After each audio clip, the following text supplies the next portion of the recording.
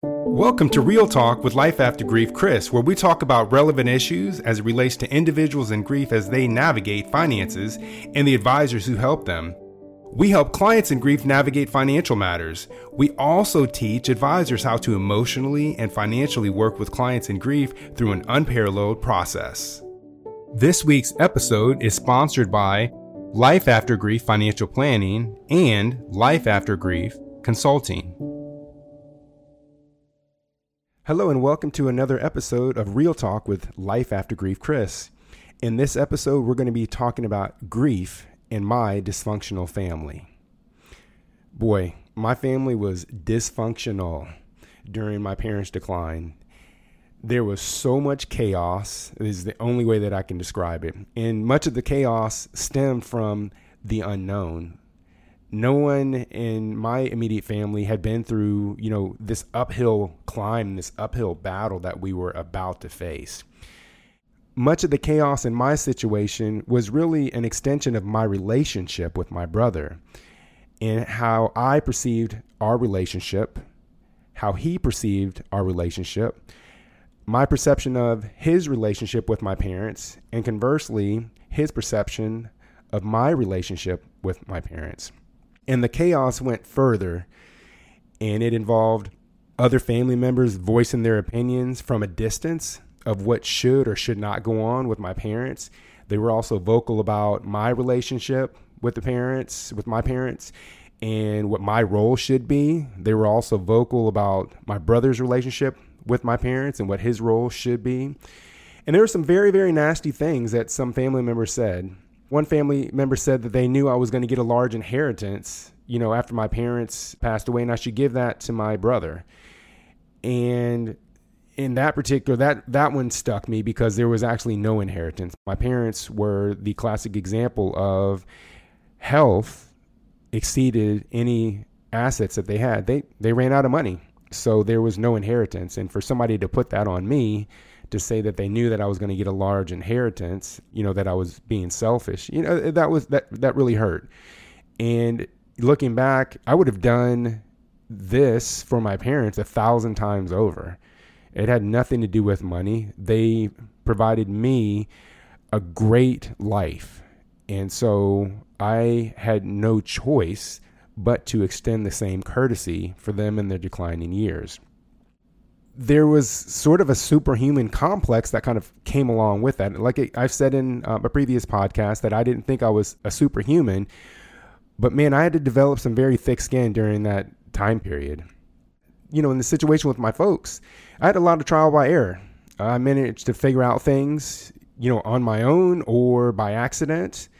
And in regards to, the dysfunction, our perceptions, meaning my brother and myself, the perception is who is more involved or who is less involved. And again, there was a lot of chaos and just a lot of dysfunction in general. And, I harbored some feelings about my brother's involvement, and he harbored some feelings about my involvement. And we both harbored feelings about each other, about what we said to each other during this time period. And it was very profound. I mean, it was very nasty. And, some of the other things to consider during this time process were finances. My wife and I elected to purchase my parents' home, knowing that they were going to run out of money at some point, and we had to figure it out on the fly and deal with a system that's not really set up to help families who have family members in rapidly declining health. At least that was what I felt at the time.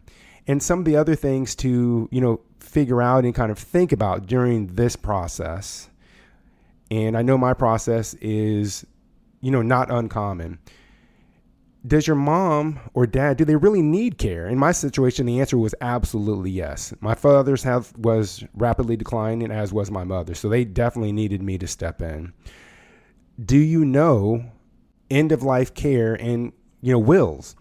I brought up the conversation with my parents early on. I had the foresight to understand that this situation was probably not going to get better.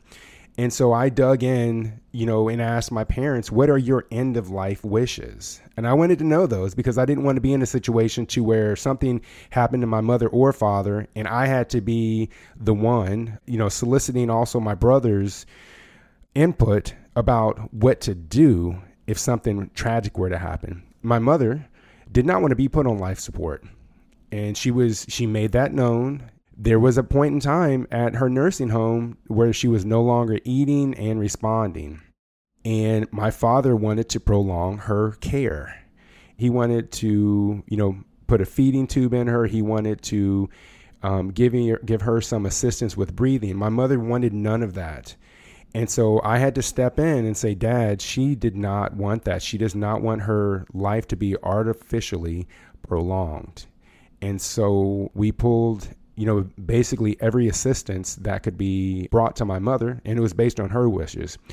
I know now, looking back, that utilizing my mother's wishes prevented me from having extended guilt because I honored her wishes.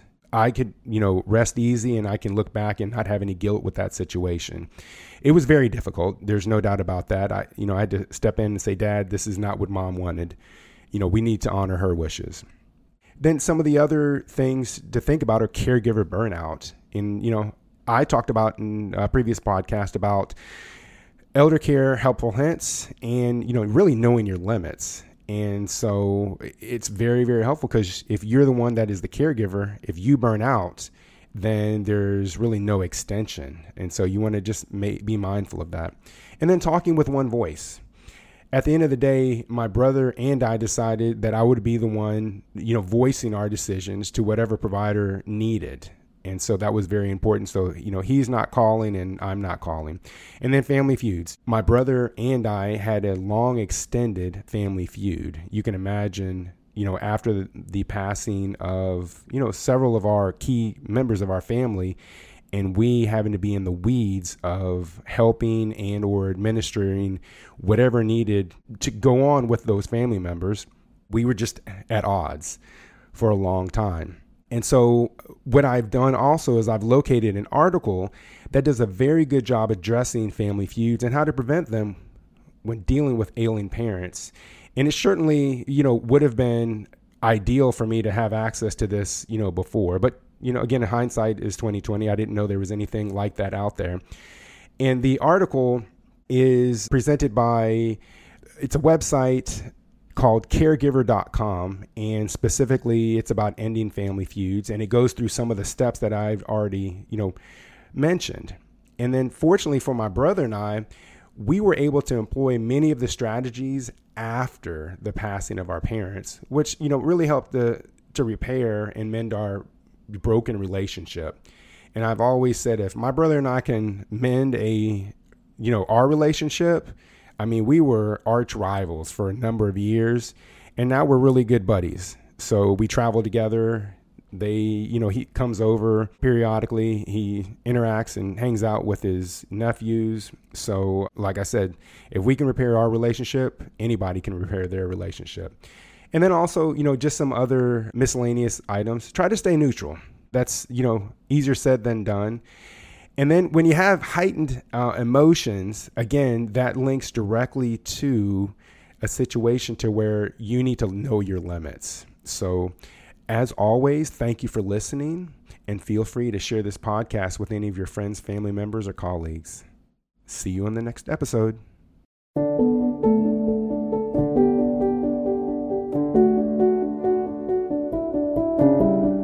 Thank you for listening to our podcast. If you are a client and are looking to work directly with me, Chris, and or my firm, head on over to Life After Grief FP. That is Life After Grief FP. The FP is for financial planning.com. If you are an advisor looking to emotionally and financially work with your client in grief, or if you are a client looking to get your advisor's head in the game, head on over to lifeaftergriefconsulting.com. That is lifeaftergriefconsulting.com. Any information referenced in this week's podcast will be located here in the podcast section. And as always, please feel free to share this week's podcast with any friend, family member, or colleague. Thanks for listening. See you next week on the next episode.